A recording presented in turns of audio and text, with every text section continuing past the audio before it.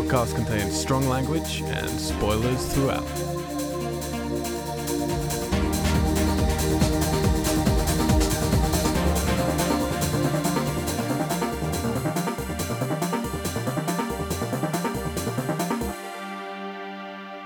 Geeks! Geeks! Hello and welcome to episode 1 of the Danny Boyle Retrospective Podcast. It's a spin-off of our weekly Geeks podcast, which goes up every Tuesday. In this retrospective, we'll be going through every single Danny Boyle film for 6 weeks. We'll have 2 podcasts up every week on Wednesdays and on Saturdays, leading up to the US release of Trainspotting 2, also known as T2, not to be confused with T2, Terminator 2. There you go. That's what people call T2. I find it's a bit confusing marketing, this whole T2 aspect of Trainspotting. Because it's not even called T2 : Trainspotting 2, it's called T2 : Trainspotting, which alludes to T in the T2 standing for something other than Trainspotting. Interesting. Maybe it does, maybe it's a twist. Who knows? We shall find out. Who knows? I'm your host, Al White, and joining me today for this retrospective special, go say your name. Rukabe? And Alison Holland. hey guys, how you doing? Doing well. Yeah? How are you? Pretty good. I'm actually really excited about this retrospective. So previous retrospectives, and they're running concurrently right now on Mondays and Fridays. We're in the middle of the Friday the 13th retrospective, and we're going to have constant horror ones, but every now and then I want to perforate them with something a bit different. And we have Friday the 13th, Nightmare on Elm Street is going to be next, Halloween I think is going to be after that. But I'm excited to do some director ones. Probably won't get as many listeners because horror retrospectives get a lot more. But it's nice to look at a director's entire oeuvre. Is that the word? Yeah. Thank you. That was really affirming. And particularly a director like Danny Boyle, who we were talking about him the other day. I think he's kind of like a David Bowie in terms of, I may not like everything he does or I may not love everything he does, but I respect almost everything he's done. And he's always sort of darting from genre to genre. You know, he's like trying different things out. He's very brave, but there's like a good thread through them all. Right. To my memory, but it's been a while. So I think the first thing we should do to get people acquainted with us is say where we're at in terms of Danny Boyle. Like who's completely new to him, who's a fan, who's not a fan, blah, blah, blah. So Alison, if I'm correct. The one with the least. How many Danny Boyle films have you seen? One. Well, now 2. Now 2. Before this one. Okay. And what was that one? Slumdog Millionaire. Okay. Do you remember liking that film at the time? I do. I saw it with my mom, and I actually think it may have been her second time seeing it. Oh, wow. Yep. Cool. Are you kind of culturally aware of him around that, or is he just... No, Okay. not necessarily. Oh, it's valid. 'Cause it's one of those interesting things. Like in England, he's such a big deal because he's one of our definite standard bearers for films. But in America, no, I really don't know how most people know his name. Anyway, they might know his movies. Yeah. Okay, so that's cool. So you're gonna kind of be our new, fresh A newbie. perspective on his entire. What the fuck is the word I'm looking for? I can't think of it. Compendium. I don't know. Compendium. On his entire back All his catalogue of his filmography, I guess. There you go. Haruka, Yes. what are you to this? Well, I used to say he's my very favourite film director of all times. Your favourite? But having said that, I haven't seen that many of his films, I suppose. Shall we run through very quickly which ones we're covering, just so we can so Okay. you can say if you've seen them or not. So just to be clear, we're not doing his TV movies. He started with 4 TV movies. He then went into some TV shows, and then he actually did 2 TV movies, which we will talk about briefly. I have bought them, but I'm not going to include them in this. And he did them sort of when he was at his most famous, I think, really, or right in his stride, which I find interesting. But we're not covering them. Or So the we're doing... Olympics. Or the Olympics. Thank you for pointing that out. Yes, you are welcome. He also did a theatre version of Yeah. Frankenstein, Yeah. which was filmed apparently, but I haven't seen that. Right. So we're just doing his cinematic film releases, which is Shallow Grave, Trainspotting, A Life Less Ordinary, The Beach, 28 Days Later, Millions, Sunshine, Slumdog Millionaire, 127 Hours, Trance, Steve Jobs, and T2. So how many of those have you seen? More than half, More than half, but okay. not all of them. And you've loved most of his? I kind of have this love-hate relationship with his work where I love them, but kind of hate them at the same time, but overall I kind of appreciate his work. Mm-hmm. Kind of thing. Okay. So yeah, it's a mixed bag. Well, for him to be, like in contender at least for one of your favorite film directors. Yeah, you yeah, must, like, the ones you definitely, love, you must really, really love. Yeah. Yeah, that's what I'm interested with, is going back to so many of these many of these I've only seen once, and then the ones I've seen many times were so long ago now, and they were a part of my like teenage years, so it's kind of really weird to go back to them now, and kind of get a new fresh perspective and judge him more fairly. So the way we're gonna do this is we're gonna like recap, and you guys can help me fill in the gaps because I don't make comprehensive notes. But we're gonna recap at the beginning of each podcast the synopsis of the movie, what happens. Obviously, as the announcement said at the beginning of this show, there are spoilers throughout. So if you haven't seen these films and you intend to, I would suggest watching them first. And then we'll go through it kind of in order of what happens in the film and dissect it a little bit more and see what we like and what we don't like. And then at the end of each podcast, we'll say if we recommend it to people, if we don't. And we're going to kind of be, I guess, judging these movies against, their genre. Like, because there's sci-fi here, there's horror here, there's noir, there's comedy. Mm-hmm. There's a bit of everything, which is refreshing. Yep. All right. Let's go from the top then. Shallow Grave was made in 1994. Hang on, here we go. 1994. A 4. Yeah.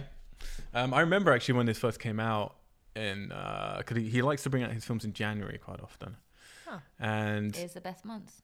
It is Best the best months. Sorry. point well made. We're doing well with words. So you're right today. here. Here on IMDb it says it was made 1994, but it was because it was shown in Australia at the tail end of that. It was the rest of the world got it at the beginning of 95, throughout to the end. Right. So it came out 6th of January in the UK in 95, and that was when I first saw it. And I remember walking by the cinema, I think it was the Art Cinema in Cambridge, and seeing posters up, and all they said was the first great film of 95. Which, considering it was the 6th of January, was like, well... Well, that's not hard to be. Yeah.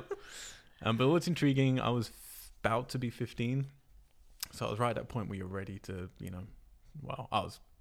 some people do it younger, but I was at the point where I was ready to watch some darker films, a bit bloodier. This was quite, this was a hugely critically acclaimed film at the time. It was seen as like a real barnstorming, is that the phrase? Barnstorming debut? Like a true sort of talent stamp from a new director. Right. And I don't think Ewan McGregor was really known at the time either, was he? I don't think so. So it stars Kerry Fox, Christopher Eccleston, Ewan McGregor, Ken Stott, Keith Allen, and Colin McCready. Is there anyone else of note? Peter Mullen. And it was written by John Hodge, who I just saw down here was also in the film as DC Mitchell. Oh, Excellent. Which one was that? Was that the... No, that was the up-and-coming deputy, wasn't it? So that was the writer of the film. Interesting. And obviously, directed by Danny Boyle. So, let's go through the synopsis. This is where my brain gets sticky. So you have 3 housemates living in a flat in Scotland, in Edinburgh. I believe it's Edinburgh, isn't it? They I never think so. say, but it No. definitely looks Yeah. like Edinburgh to me. Mm. Which is Juliet, David, and Alex. Juliet's played by Kerry Fox. David Stevens is played by Christopher Eccleston, and Alex Law is played by Ewan McGregor. David is does he work in law? I think he works in Accounting. Accounting. Yeah. Sorry. Yeah, he works in accounting. Juliet It's a doctor. is a doctor, Yeah. but we never really... Well, we see her in one scene, don't we, I guess? Yeah. Yeah. She's more She's a in the doctor. hospital a couple of times. Yeah. Yeah, and she's more of a doctor, I think, for narrative sake than Right. for anything else. And Alex... He works in an office, but I'm not sure what kind. Well, of he's office. a... We only find out later on he's a Journalism. journalist. Oh Yeah. right, yes, of course, right. But they don't reveal that for a long time in the film, Yeah. which I found very strange. I just presumed he was a student lying around doing I nothing. thought I missed something when they said you're going to cover this story, and I was like, did I not pay attention earlier? And they talked about this, or So the film opens with them trying to find a new housemate for their flat. They're interviewing different people, and that was what the actual trailer was just them interviewing the different people. So it really sold it as kind of a comedy. yeah. They find a guy who is called Hugo, who moves into their apartment, seems a little bit suspicious. I think it's an undetermined amount of time, but I think it's only like 1 or 2 nights that he's there, isn't he? Before? Mm-hmm. They then find his dead body in his room, and underneath his mattress is a suitcase full of money. Also not said how much, but I'm guessing around $1 million or something, because there's a few references to £1 million in the film. Sorry, I'm stumbling already. David, the sensible accountant, wants to basically phone the police and report it and get rid of the money. The other two pushing him, particularly Alex is pushing him to dispose of the body and keep the money, which eventually they convince him to do. They have to take the body out to the woods. They have to cut it into lots of little pieces and then take out his teeth and incinerate. Is it the hands and the feet they incinerate, I think, because for the fingerprints or toenails or some shit. And then bury the body.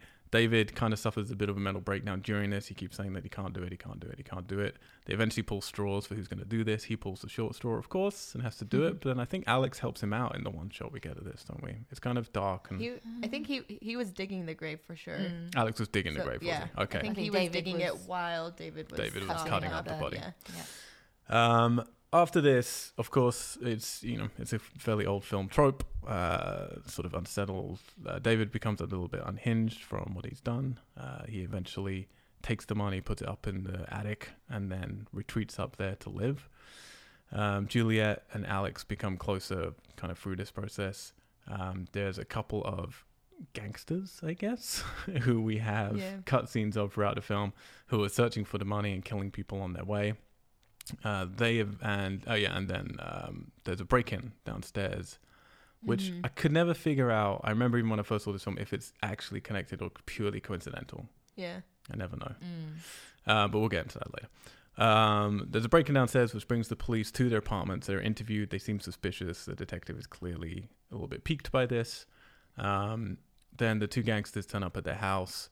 David, who's now become feral almost kind of thing, kills them with very little remorse. They bury those two bodies as well. They're then found. Does he do it alone? That's not really shown, is it? No, because you see the blood, or like it goes, you have like the red screen when he's burying them. No, because he's driving with Alex. There's a scene of him driving with Alex out there. Okay. So I think at least Alex helps him. Okay. Right. And then, the bodies are found fairly shortly after that by... What is it that's found? How are they found? Fuck, I've forgotten detail. Well, someone found yeah, them. there's like an expedition or something, and the bodies are found, and they're in two shallow graves, obviously. And then... David has to cover the... Yeah. Alex has to... Oh, Alex, sorry. Yeah. Alex is... We're really fumbling for this. Alex, we literally just finished watching this movie.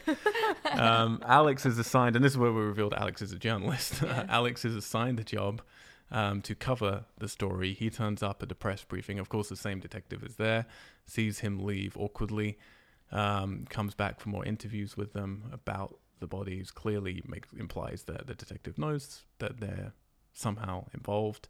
They all start to panic. Juliet then decides that she's going to get romantically inclined with David, and you're not really sure what her intentions are. But at this point, you're not really sure who's trusting who's working with who's got backhand deals already going on. And then all culminates in David deciding he's got to run away with the money. You're not sure if he's going to get rid of it. You're not sure if he's going to keep it. Juliet says that he forgot to take her with him. And you're not sure really what his intentions are at this point, but we'll definitely get to that later on. He then shows her that there's a plane ticket which she had bought to run away by herself, so he doesn't trust her anymore. Alex was trying to call the detective, presumably to own up to everything and maybe blame it on the others. They all confront each other. There's a big knife fight between everybody. David, who now is definitely just a cold-blooded killer, stabs his friend. Juliet then stabs David through the neck, who dies immediately. Alex, however, is left sort of dying on the floor, and Juliet just sort of whacks the knife maliciously into him more, which is poking into his shoulder. Yeah. So you're kind of like, well, he's not going to die from that probably. So it seems a strange thing to do. He's still able to talk and... Yeah, he's able to communicate very easily. Really he's left just sort of pinned to the floor. Knife, through the wood underneath him. Yeah. she then runs away with a smirk on her face. Mm-hmm. And then it's revealed that when she opens the suitcase at the airport, it's all of the money has been replaced with the press cuttings from Alex's newspaper on the killings. And then Alex is left lying on the floor. The detective, well, other journalists taking photos of him. The detective looking down on him. It's a really odd scene. Yeah. Just completely unempathetic detective looking down at a bleeding out Alex on the floor. He starts laughing. The blood drips through the floorboards, and we see all of the money is stashed between the floorboards underneath him. And that's it. The end. End Ooh. credits. So let's go right back to the beginning, shall we? So this is Danny Boyle's first film. It kicks off with these sped up film of you sort of driving through Edinburgh to find the apartment. Yep. And that's intercut with slow footage of the woods Yes. where they end up digging the shallow graves. Yep. Really, really bold opening, whether you like it or not. And it has what he did, I think, better in Trainspotting, but that kind of techno, foot on floor, thumpy dance music. There's a really strange juxtaposition of music I find in this film, which I'm definitely going to keep coming back to. You have the songs, which all seem to be classic and very cool, and like Nina Simone sort of style. And then you have two types of score. One, which is this, which is like dance track, urban, sort of very 90s. And then you have the other type, which is the actual score for the film. Some of which is awful, and some of which sounds like John Carpenter kind of thing, Right. which is kind of cool. Yeah. But yeah, we come in straight on this with a lot of adrenaline and a lot of energy. Do you guys like Yeah, I You mean, like I in the think from the beginning of the get-go, like, you I can like- tell that it has yeah. a lot of character and style and, yeah. I really liked the opening sequence. Excuse me. you just throw it off in the corner? My throat is still being funny. Yeah, I really liked the quick editing and the fast clips of the driving in the street and the cars and with the slow ones. And then following that with all the interviews and Ewan just like riding a bike behind the potential people that they were interviewing. It like gives it a very different vibe than where I thought it was going at all. Right. From the intro. Yeah. Yeah. Which is cool that was the trailer, just because that would have been the vibe I got seeing the trailer before watching the movie. So Yeah, I think it is interesting because the intro is definitely dark, like aggressive. Something Right. nasty is going to happen, which is kind of cool because you need to implant that. I don't like sped up film, so I do have a problem with that. But it's definitely bold. And then going into the interviews, which I love. Like I love the interviews. I love like the editing of it. I think is really smart. The music choices are smart. It's really funny. And the only thing I find weird that I remember the first time watching this as a teenager, I had no problem with them as characters. This time I'm like, you're all horrible people. They're just ripping apart these poor people who are sitting there on their couch trying to like get the flat. True. And obviously it's meant to like get you on board with this is the dynamic of this group and enjoying their company kind of thing. Yep. Which it did for me, but it also made me not like them very much. Right. And then and also I'm not, and this is something that I still feel to the end of the movie, I'm not clear on the relationship between the three of them. yeah. Like at the right at the beginning you're just like, okay, they're just three flatmates, but then there's this weird like friction at points between some of them. You're like, okay, maybe there's just some sexual tension. But then David later, after the first after the first burial, he just suddenly snaps at that guy when they're at that ball, Yeah. and calls her his girlfriend, which is like, is he just saying that for the scene, to like make a point to this guy, or is it actually meant to be his girlfriend and I missed that the entire time, or did it used to be boyfriend and girlfriend? And you can really read the film in all of those different ways. Yeah. Of like, have they had a relationship before? Are they sort of in one now, but it's not going very well? Because he is kind of jealous of her relationship with Alex a lot. And there's definitely that dynamic between them of like everyone's a little bit jealous of each other, and then she kind of plays them against each other a lot. Yep. But I couldn't tell. Could you guys tell what was going on? I had just assumed it was sexual tension and that he said it just for that scene when the guy asked her to dance. Okay. Yeah. It's still unclear of what their relationship was prior to when we enter their lives. So maybe something had happened one night in the past and he was still hung up on it, or he was just doing it for the scene.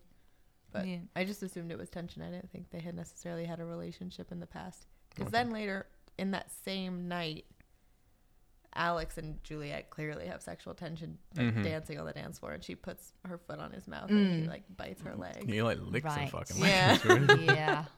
and she lets him like look up her skirt and stuff. Like Yeah. that's definitely like yeah. Hmm. Which is then just again, I don't want to skip too far later in the film, but I'm just interested at this point because there's stuff later on in the film that implies that David has a thing for her. And I really don't get that for the first half of the film. Yeah. He seems very just like business minded, isn't Right. Yeah. thinking about girls or sex or anything. Mhm. And if anything, it's her and Alex have some sort of brotherly, sisterly, incestual kind of thing going on. Yeah, because Um, there's that scene at the kind of early on where I think Juliet's in the bathroom and yeah.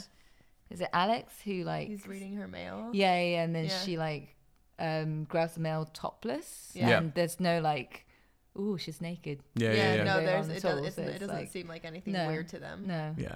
they just seem like a very power- comfortable. Like yeah. It's just Yeah, like a being power what play. it move. It's is. like, yeah, Happens this all can the happen. Well, I think like it's a thing of like she wouldn't always do it, but yeah, it's not like unheard of kind of thing. It's just Yeah. used when she needs to like, yeah, She's about to take a shower and he's reading yeah, a letter Yeah. to her that Yeah. is hers. And exactly. she didn't even lock the door or like Yeah. it was half ajar anyway and stuff. So you know, Yep. Didn't appreciate in the opening credits that the guy, what's his name, Cameron, who they keep The teasing redhead. throughout the film, the redhead, yeah. had his little Forbidden Planet bag next to him. I was like, sure, let's all just tease the comic book readers, shall Aw. we? Fine. But it does tell us so much about the characters. I find it's a really smart script way to kind of give us information about the characters without really knowing much about them, but you know what they're like as people and how they interact and their dynamic, which is cool. I actually think it's a very good script overall. I think there's quite a lot of smart dialogue decisions. oh yeah,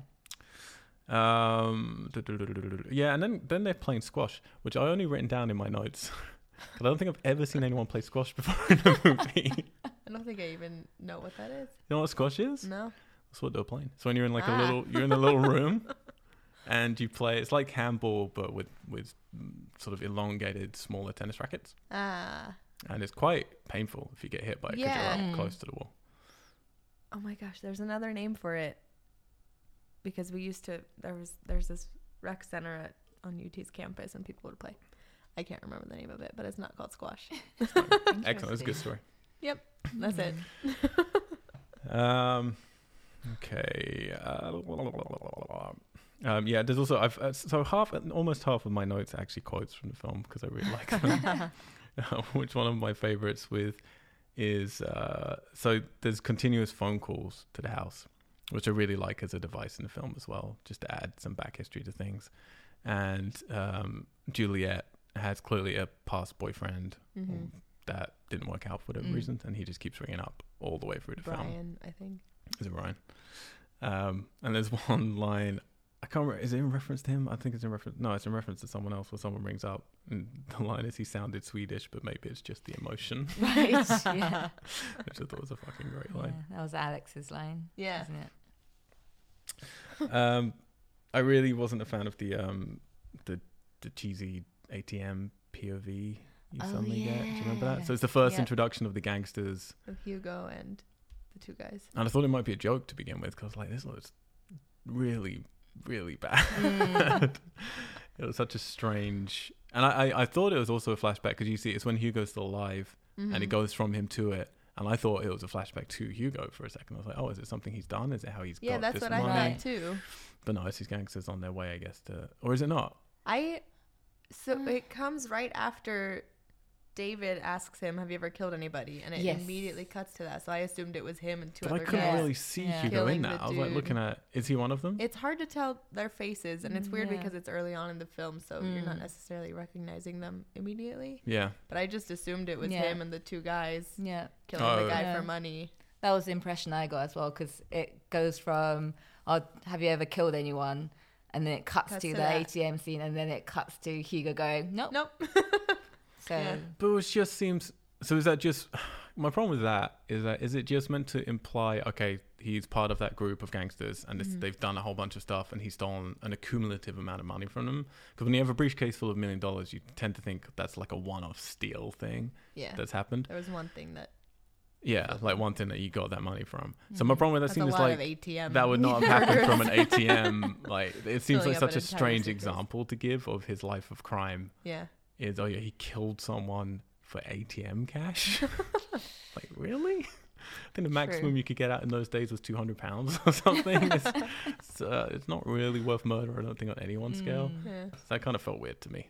But you guys enjoying the movie though up until this point? It's starting to introduce like the more thrillery aspects of it, the crime. Yeah. Yeah, it was. No, it's, You do I not thought- sound convincing. No, I thought it was a fun way of introducing the film and the style of it. Blah blah. I did find that ATM scene quite jarring as well because it's such an overdone thing nowadays. These like POV shots of whatever. But I guess in 94, 95, whenever it was made, it was still quite edgy and stylish. Yeah, it did feel quite like the beginning of I kept looking out for kind of Danny Boyle's tropes sort of thing, and that is not that kind of POV shot necessarily, but putting the camera in strange places is kind of a good trope of his. And even if I didn't like how it worked then aesthetically, now it's kind of cool to see him starring even his first film to try some weird stuff, because there's not that many strange shots really in this film. It's quite conventional. There's like he uses slides quite a lot, which he gets way more aggressive with in his later films. For punctuation kind of thing, like pulling in quick on things. He uses handheld sort of tracking as well, which is to get violence and energy into stuff. But he's not that. I don't think he's quite found his voice yet. No, I think it was very clear from the beginning that he was trying to explore these different styles with like the use of colors and use of set design and stuff. Yeah, and they're flat especially. It's all red and green. Yeah. Like everything's red and green, and then suddenly it goes turquoise later on. Exactly. And the flat kind of reminded me of like Friends from the get-go, which I'm sure was intentional because like it was mid 95. Yeah, that was the exact Friends era. Probably like the pitch line he used for the film was like, it's like Friends, but it all goes wrong. Yeah, except I mean, that really could kill people. Yeah, imagine Friends, but if they kill people.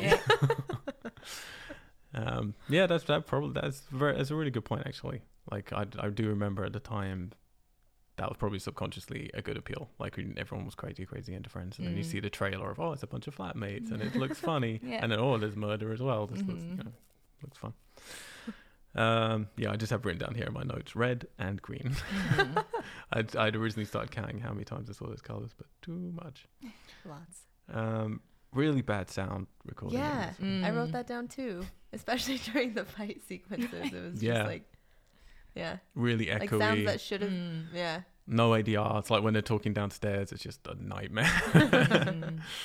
But I mean, that's just indie films at the time. I don't think it's really. Yeah. It's to be expected. There's another great line actually, which came right at this point, which is, "Juliet, you're a doctor. You kill people every day." Which I really Love like. that. So do you find the because I mean the story is actually pretty simple. Like it really is. Like it's just a guy turns up. He does kill himself. Is that what we're meant to believe, or was he poisoned? It's never clear. They say, like Alex asks, "How do you think he did it?"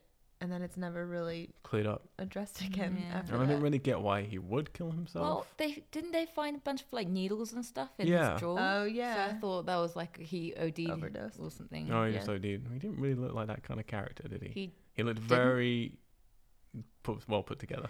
But then he didn't look like the kind of guy who would mug an ATM or No. whatever. So. Yeah, I find his character unconvincing, Yeah. to be honest.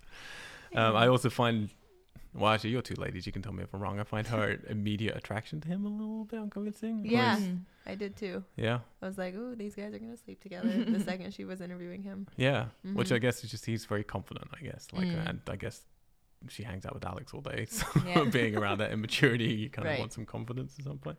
A mysterious man suddenly appears on your doorstep. Wearing black. Exactly. But yeah, ostensibly, like, he turns up, he dies. However he dies, they find the money. They hide the money. 2 more people die. And then they don't trust each other and they get caught and everyone else dies. That's literally, I mean, but nothing else really happens in the movie, which is a good choice, I think, for a first-time director to really boil things down, keep it very simple, and just work on sort of nailing the tension and the scenes. What else have I got in here? The Return of Cameron was fun. Later on when they get to that ball. And then, they punctuate that scene by like teasing Cameron again because he's there as a waiter. Yeah, and he gets his payback. Yeah, just him with his mates. I thought it was a very Scottish thing to do. Yeah, I wasn't sure why it was such a Scottish heavy film because I thought, maybe Daniel Boyle's Scottish, but he's not, is he? I think he's from Manchester or something. Is he? Daniel Boyle was born in Manchester. Yeah, well done. Huh. Yeah, but he's always had an affinity for Scotland. Yeah. Maybe he grew up there. Like maybe he was born in Manchester and then. Maybe he just really likes Scotland because who doesn't? That is true, particularly Edinburgh. Edinburgh's great. And north of Scotland. Yeah, most of Scotland's pretty good. Most of Scotland. The wilderness is amazing. Yeah, I like some of the edit points of this as well. Like when the two gangsters are tracking them down. There's some cool like scene transitions, like the weird baby troll thing that's crawling and then it falls off the step and then it cuts to them. That it makes. The stone falling into the lake. I like the when they spend all of their money, the stuff they choose to spend their money on. You see in the background there's like a weird baby doll. There's a Game Boy. It's just very strange choices. So my big thing with this movie is it all hinges on Christopher Eccleston's David role. Like he's the central character. Like he's the first person we see on screen. It starts with his bit of his voiceover, which I actually think is really cool voiceover right at the beginning. It's got like a good provocative, sinister sort of tone to it. And then he rounds it out again at the end with what the message is, which is I think the last line was like I believe in friends, but when you can't trust each other, what then? It's something. It's like an iteration of that. Which isn't really a message. it's like I what like then? friends, but what if you can't? Yeah, exactly. Well, that is a problem. It just sort of poses a question, I guess. Kill them, I guess, is the message of the film. Or just don't go into house share to begin with. Because... spoken like someone who knows not to go into house share. Bad idea. Don't do it. But so do you believe? I can see you guys here have quite a lot of notes written down.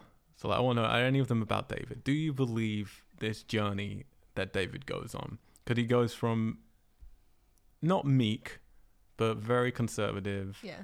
Very, like he has a few wild bits with them to show their friendship, but he's very button-up collar, goes to work, keeps his head down, by the numbers, wants to report it to police, has real trouble being involved with chopping up the body, to then immediately just being cut off, completely dead inside. And that quickly escalates to him, just living in the loft and drilling holes and through the loft to like watch them and stuff. And then just killing people. Like when these two people turn up to the apartment, Alex gives up the information immediately of where the money is. And David immediately gets ready with his hammer just to kill them. Yep. Does this feel right to you as a character? Are you on board? Well, I think the overall journey is believable and quite possible if, if someone's like bottled up and something really tips them over the edge and, it drives them like cuckoo, blah, blah, blah. I'm not sure if in the film, it's been told in a very believable way. But yeah. I think they draw attention to it because he's the one who had to cut off the hands and the feet. Right. Which for sure would screw anybody up. Although Alex doesn't really seem to care. Alex seems that's why I'll do it, but if you're not going to, then we have to play fair and we're going to draw straws. That's why I think you're right in that Alex dug the grave and David did all of the cutting. Yeah. Because I think the line you're about to say. When they're talking about it, he's like, you didn't cut off his hands and feet. Yeah. Which is a great line. And that's when they're having dinner, isn't it? Or whatever. And he's saying like you've been different or whatever, blah blah blah. So he didn't cut off his fucking feet. Yeah, I just love how the dorkiest character in the film is now considered to be the most fashionable one, with his like tortoiseshell glasses. Oh, that's true. That is true. So how the table has turned. I did notice though, like, yeah, just looking a little to the future with Danny Boyle films, it was the first time I'm already starting to see some repetition in what he likes to talk about, which is broken psyches. Yep. And definitely people looking for fun, but then the consequences of fun. Because he seems like, and I'm gonna be interested now thinking about that moving forward. But there's quite a few of his films now. Just thinking about them, it's like, yeah, there's a lot of focus on people who are just out to have a good time, and then the consequences of that and how dire that can be. Which is interesting because he doesn't write his films, does he? No, I don't know if he's written any of his films. Because most of his films are by Alex Garland. Yep. And The Beach is based on his novel and stuff. So it's not like they developed the script for Danny Boyle. Yeah. Necessarily.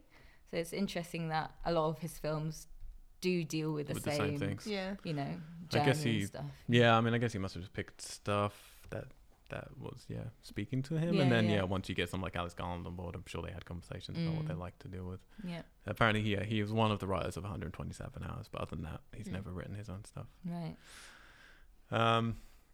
Yeah, which I don't know. It's nice when you see those threads in a director of like, and you wonder if they even notice, or how long it takes them to notice of, oh, this is what I'm interested in, and the story I want to tell over and over again. Yeah. Albeit in different genres. I struggle with the David role. Like, I actually really like the actor, and I like. It's hard to think about it because it's kind of just contrived now. I can't remember if it was contrived at the time or not. But now there's so many films that do this kind of thing, of money basically and greed and turning to murder from basically a bunch of innocents at the beginning of the film. Right. And how that destroys, a dynamic and friendships and blah, blah, blah. And someone it's always like the most innocent person who goes the most off the deep end and becomes crazy kind of thing. And the person you wouldn't expect. Mm-hmm. That's true. And I don't know. I mean, the film gives me enough actions for me to believe it, like I think you were saying. But I don't know if I really believe it from the character's point of view. I don't, there's a lot of cliffs that he jumps off of. Yeah. And he's such a stereotype that it's kind of hard to empathize with him in a way. Yeah. He's like an accountant who's dressed really conservatively and don't really learn anything about him apart from those stereotypes. So. Yeah, well, you only get that one small scene, which is meant to show him so before, when he's saying no, we can't cut up a body, and then you get one scene of him at work looking across the room, and there's just people doing boring accounting things. And I really like that scene because it's not normally in a film it would be someone would be saying something really dumb and really boring for you to roll your eyes at. Okay, we get it. It's really, but it's not. It's actually just nothing much is happening. No one's saying anything stupid. They're all just doing their thing. They look perfectly fine with it. But you can see in him, that's him realizing this isn't what I want, and I want the opportunity for something else. And I like that scene, but that's kind of the only real peek behind the curtain of him that we get before he turns crazy. And I'm completely fine with that. I think it works for the film. But yeah, that was just, for me, it's particularly just when he kills those two guys. It's I really don't know. He's so worried the whole time about, he's dead inside and worried about the money. I don't know that murder would be his solution to it. I feel he'd think of something smarter or, have kept the money offside or done something. I don't know. And then by the end of the film, which, we'll get to fairly shortly, where he ends up, I don't understand his intentions. He's taking the money, he's leaving the apartment, and then Juliet comes out to stop him, and we've already been shown, he seems to fall in love with her. We don't know if he's always been in love with her or not. I'm confused with that information. He finds the plane ticket, clearly, which then lets him know something's wrong. Well, not something wrong, that she's could be tricking him. And then he seems to he doesn't plan to let her come along, and she's the one who interjects. So it's he was just going to go. Yeah. But then she interjects, and then he makes his whole point, he's got this whole speech planned. It's well, you were going to go. So when were you going to do this speech? You had your ticket ready and everything, for the speech. And then he jumps to murdering his friend, pretty quickly. And you think he's going to have a moment of remorse, and he doesn't. He actually reaches for a second knife instead. Yeah. And I just don't really buy it. I don't know. I don't see, particularly since all the annoying things Alex does, he does at the beginning of the film, before the violence starts. for the second half of the film, Alex is pretty placid Yeah. and pretty respectful of how crazy David's going. You can see, like, if he kept pushing at him, then David might be pushed to, like, murdering him, but he's Yeah. not. He's actually pretty, like, docile. Leaves him alone. And he doesn't even, I don't think, unless he's meant to have definitely put together, he was finding the detective, but I didn't get that necessarily. Well, wasn't Alex making a phone call? Like, he was trying to call was the calling detective it, yeah. when... But I just can't figure out if David says, who you're trying to call this time at night, but then he still is leaving. Yeah. Yeah. So he doesn't seem that bothered with it. Right. I don't know, it was a little bit messy for me, how they kind of tie the ending in with stuff. It's sort of like, well, we need a punch down, and then it's pretty, some of the punch down is pretty funny, and I don't know if it's meant to be funny or not, when they're like slamming the head in the fridge door and stuff, and there's a point when they're just like fumbling on the floor, and it's really, strange. And the music's really bad in that section. Yeah. Well. Yeah, but we have one of my favorite lines as well, which is from Alex towards the end, where he says, "I need to die misunderstood," which is like this little throwaway line, but I thought it was really cool. And the constable talking to the writer of the film, I guess, saying, "You can use numbers or letters." And then he's like, which one did you do? use? I use both. And he just gives him this great look of like, well done. Good job. It's fucking great. Yeah, and then, I mean, like, there's not much more to talk about unless we go straight to the ending. So what notes have I missed? What have you guys got? Can't read my handwriting now. You can't read your handwriting? You had the cutest handwriting. Look at that. It's just A little. very little. Very cute. I'm Japanese. In the very beginning, when they were pulling straws, because it's clear in the beginning of the film that Alex is just such an asshole. He's just like a total dick and super immature. But just from assuming that the three of them were really close friends, I was hoping, because when he was holding them, I was like, oh, David's for sure gonna pull the short one. Yeah. And then in my head, I was like, no, Alex will step up and say, I know you don't want to do it, I'll do it. And he didn't. And so then I hated him high more. expectations. I know. But then it flips again by the end of the film, because David goes crazy and Alex starts, whether he calls him because he feels guilty and he wants to confess, or he's just going to be like, my roommate did it. All of the evidence is in his room. Yeah, I feel like he was definitely going to give them over. How quickly he gave it over to the gangsters, I'm like, he's just looking for a way out. Yeah. But you do never really know any of their intentions. We are kept in the dark of what's going on in all three of their brains. Like, we don't really get that she's intended to fuck them over that much and stuff. So it's kind of a surprise at the end when she's that malicious. Yeah. Which to me was a bit of a problem. It's like, I don't really know who I'm rooting for here. Which, I'm just kind of along for the ride, and it's a good fun ride. Yeah, because he was playing a lot with like the whole flipping thing, where like, Alex was the dickhead at first, and then it was David, and then at the end she's Juliet actually was the asshole and stuff. So, and in order for that to work, I think you do need to like really root for the characters, and we didn't really get that. But then, but is it enough then, if you're not really, are we all saying we're not really liking one character in particular, or are you saying you flip-flopped a bit? Or I definitely flip-flopped. I also had assumed from pretty early on that, just like the whole time, that the ending was going to be revealed that Juliet and David had this plan the whole time to screw Alex over, and it was all going to be blamed on him. And then when they started sleeping together, I was like, oh yeah, for sure this is. And when they were both leaving, I just assumed he was leaving without her because he felt betrayed that he found a ticket. But I thought it was all a part of the show, because obviously the phone cord was hanging out and they knew he was awake and they knew he was making a call. And so I was just waiting for a big blow up for them to be like, they're on their way for you, and just this whole, like, a proper reveal of there was a master plan all along for someone. This was the character that was most disliked, and you hated him throughout the whole film, and then the good people are actually the bad guys, and they turned on their friend. Yeah. But instead there's quite a bumbling ending. Instead they're just all really fucked up. And but the thing is, I'm fine with that. Like, I like that in terms of, it's way more realistic and it's just kind of fumbled.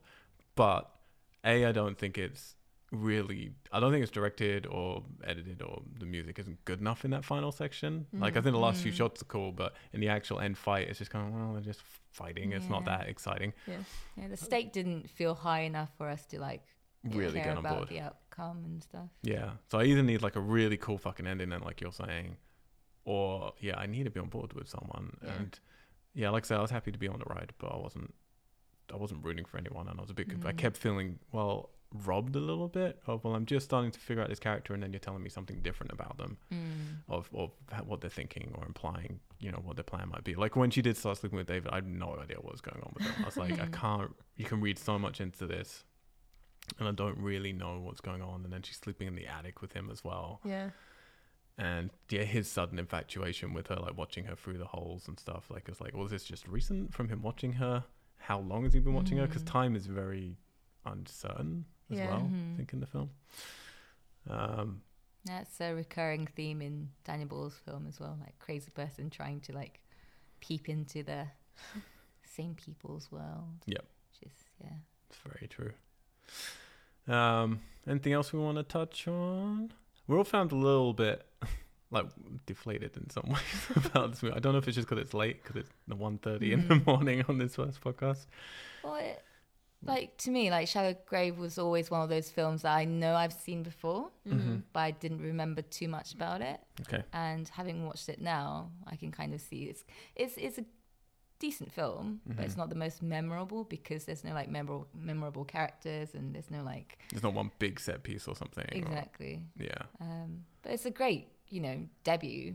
Definitely I strong agree. style, and visually and in terms of dialogue and everything. It's very it's a very confident film, Okay. I thought.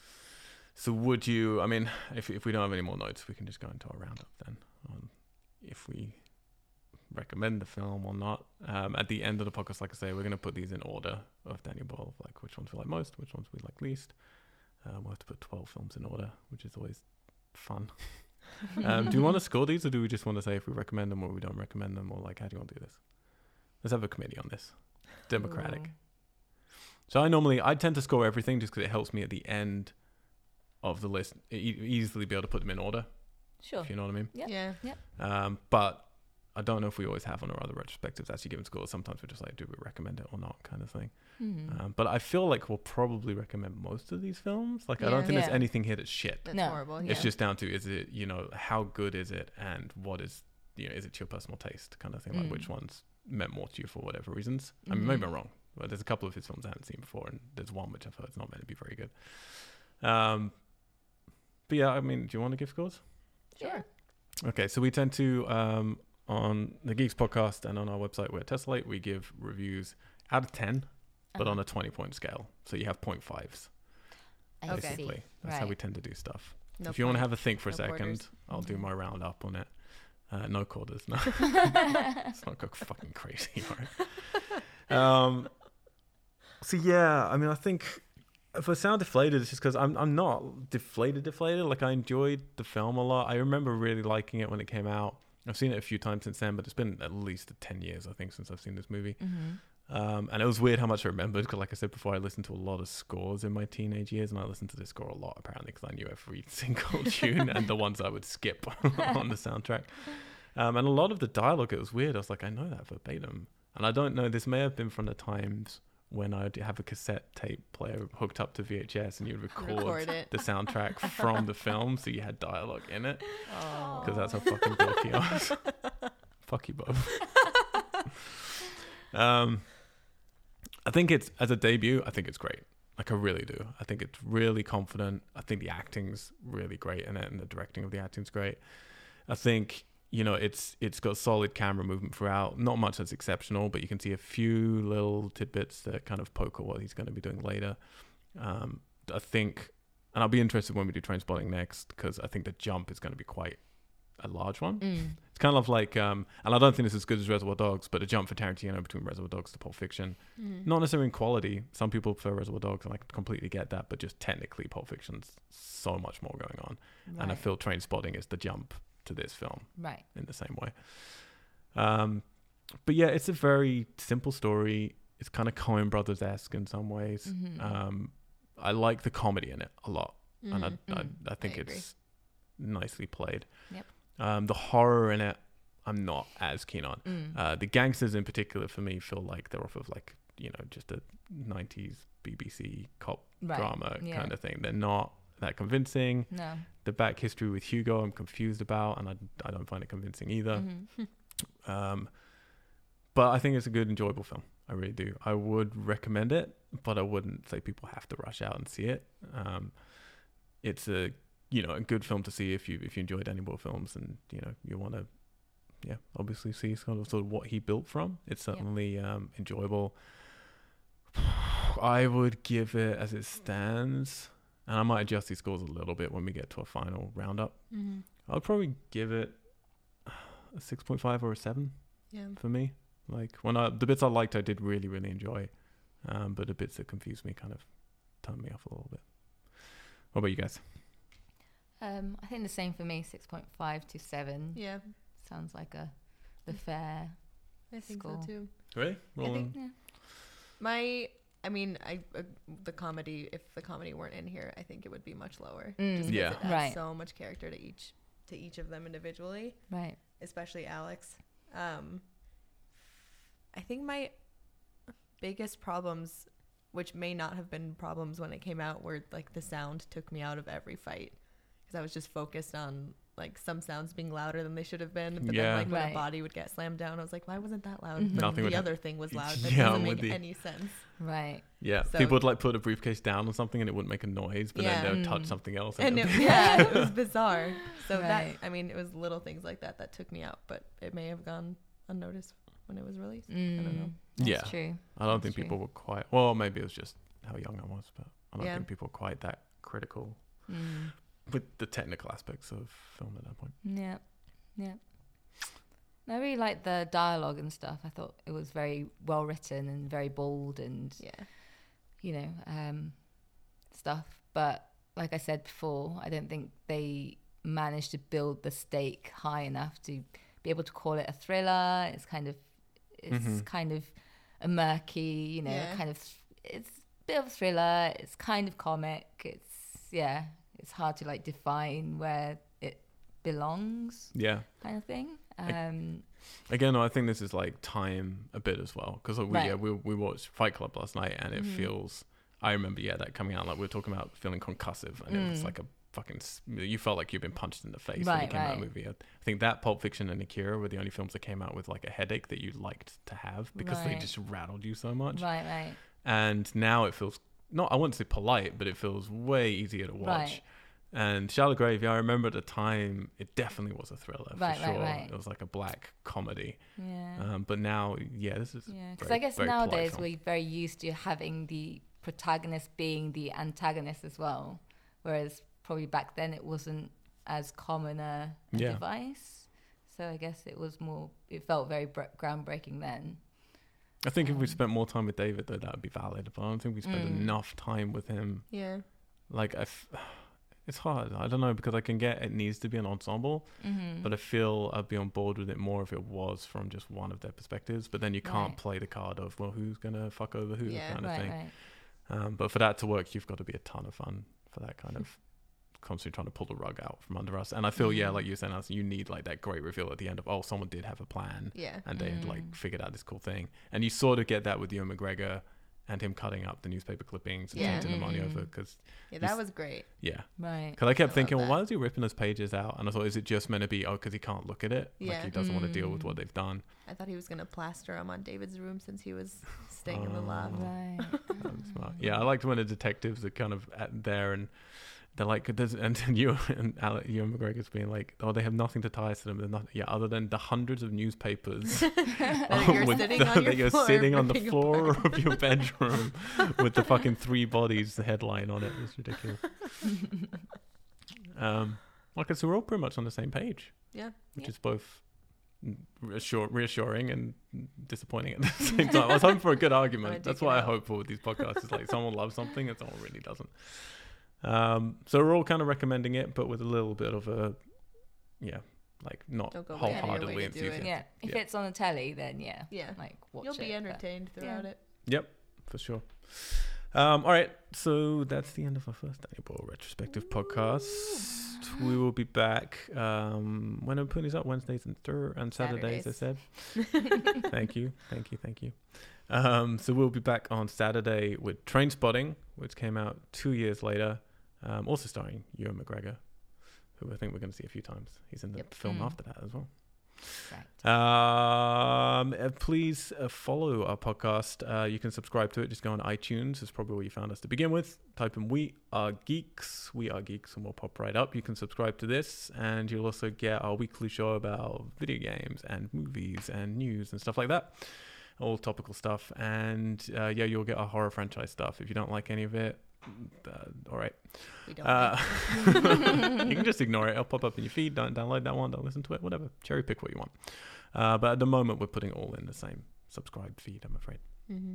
Please leave reviews. Please leave a little star rating. It does help us out. And more than that, just please share it. If you do like this podcast, it helps us out. The more people who listen to us. Because we do this for free. We are a production company called We Are Tessellate with 2 S's, 2 L's. Run out of LA, run out of Tokyo, run out of London. We make movies and music and video games at some point. We were meant to be doing that, and that got away from us for a few months, but we need to get back on that. And we have our first feature film coming out soon. We're just in post-production on that, called Starfish. And if you're interested in that stuff, head over to YouTube, type in We Are Tessellate, and you can watch our Starfish Diaries. And we're going to have a new one up, catching up with what happened and how horrible it is to make an indie film. And why I really should be saying Shallow Grave is fucking phenomenal, because it was a director's debut. And I have so much respect right now for just a coherent film from your debut movie. It's very weird though. Like was saying the other night, I like feel like I'm so respectful now of all movies just getting made and feeling coherent really is the word, like not a mess of that's a good bit, that's a shit bit, that's a good, like actually just like a film. But yeah, I'm finding it hard to be wowed by movies right now, which we've been discussing a lot. Maybe that's because you're dead inside. Yeah, that's got to be it. That's why we watch something like Shallow Grave. Like, that's not a thriller. Thank you very much for listening. You can follow me on all the social medias. I am Mr. Al White. You can follow Alison on... You're not on Twitter, are you? I have a Twitter. I don't think I've used it since high school. Can people see your Instagrams? Yes. I am Ali Sue. Ali is 2 L's and a Y. Sue is S-U-E. It's very exciting. And Haruka... Can't remember what my handles are. I think on Twitter I'm like at Haruka Abe, and probably the same on Instagram. Wow, said with such enthusiasm. Yeah. I'm looking you up right now. I was about to say I can actually pull it up now because we're in Wi-Fi. I'm checking it out. So on Twitter you are indeed at Haruka Abe. Well done. So there you go. Follow Haruka on there for fascinating tweets. Oh boy. Here we go. Oh boy. Oh, your new full-length show reel. No, that's old. That's coming very, very soon. That's old. It's from January 11th. Yeah, it's old. Oh, it's not that old. Coming very, very soon. But in the meantime, here's my show. Here we go. What else you got? Fun little fashion film I shot last year. Which Yeah, one's we that? talk about work mainly. It's very boring. I Your haven't seen this Instagram is one. different. Is it? Yeah, it's ruka.haruka. Ruka.haruka. There you go. There we go. I like that Al and I are reading out your... That's what we're going to do Right. now. There's some nice politics Follow on here as well. Haruka here. Lots of politics that you tweet out, which I Ooh, appreciate. that's not I good. appreciate it. So if you want to disagree with Haruka's politics, go to Haruka Abe, Please A-B-E, do. on Twitter Yep. and let her know that you Let me disagree. know. All right. We'll be back on Saturday. And we're out. Bye. Bye. It's going to be, that should be our new sign out. Just bye. Bye. Bye. Bye.